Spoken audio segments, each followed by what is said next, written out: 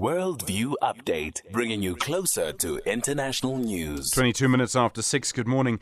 In the UK, the Australian journalist and founder of the website WikiLeaks, Julian Assange, has now applied for permission to appeal an earlier ruling by the British government that he should be extradited to the United States. Assange is accused by the US of revealing their military and state secrets after a US military officer gave him a huge number of American documents. Assange published them on his website. Assange says if he goes to the US, he will not be treated fairly. In fact, I think his wife said this week if he went to the US, he would become another Navalny. Anton Harber is a journalist and executive director at the Campaign for Free Expression. Anton, good morning, and thank you so much for your time this morning. Good morning. Thank you for the opportunity to talk about an important case. For the Americans, they say this is about holding someone accountable for revealing their military secrets. What's at stake here for journalism? Well, he's being prosecuted under the Espionage Act for what is essentially an act of journalism, taking a bunch of secrets.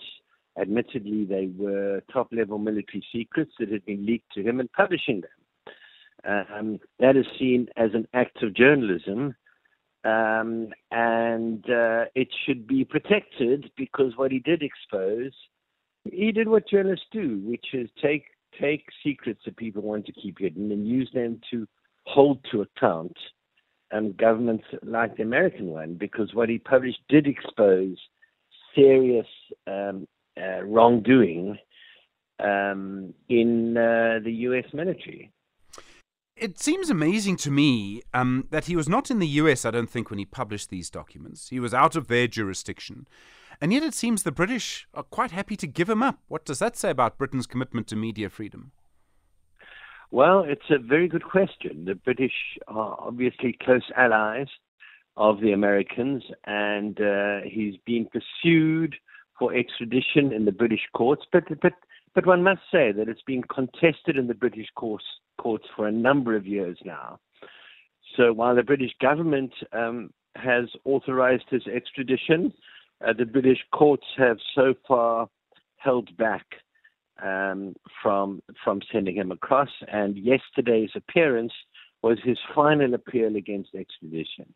So it's still being tested in Britain. It is a test around the world for issues of media freedom, because there's a strong feeling that if he is prosecuted and jailed, as is likely if he goes to the US, then it will have a chilling effect on journalists exposing wrongdoing around the world. When WikiLeaks started, it seemed that we might be entering a whole new age of journalism, that the elites in society would no longer be able to know that their secrets would be protected. Is that what's happened? Or has something else happened in the years since then?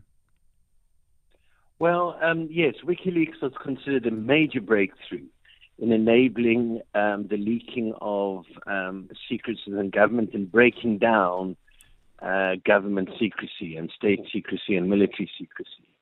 But of course, the person who leaked to him has since been imprisoned in the US, and prison served a sentence and freed. So it failed in the end to give complete immunity, complete anonymity, as was intended, to the person who leaked it. But let me give you an illustration of how much doubt there is about his prosecution. The Obama administration chose not to prosecute him for espionage.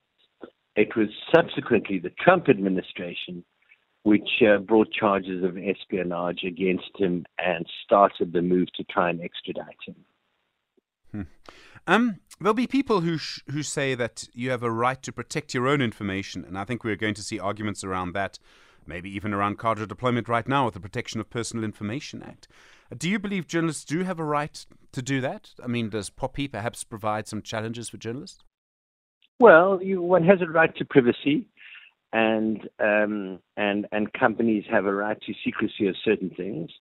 But journalists have a right, if there's a public interest because they're exposing wrongdoing, in a sense breaking that. It's considered an exception So it's not an absolute exception that you can publish whatever you like.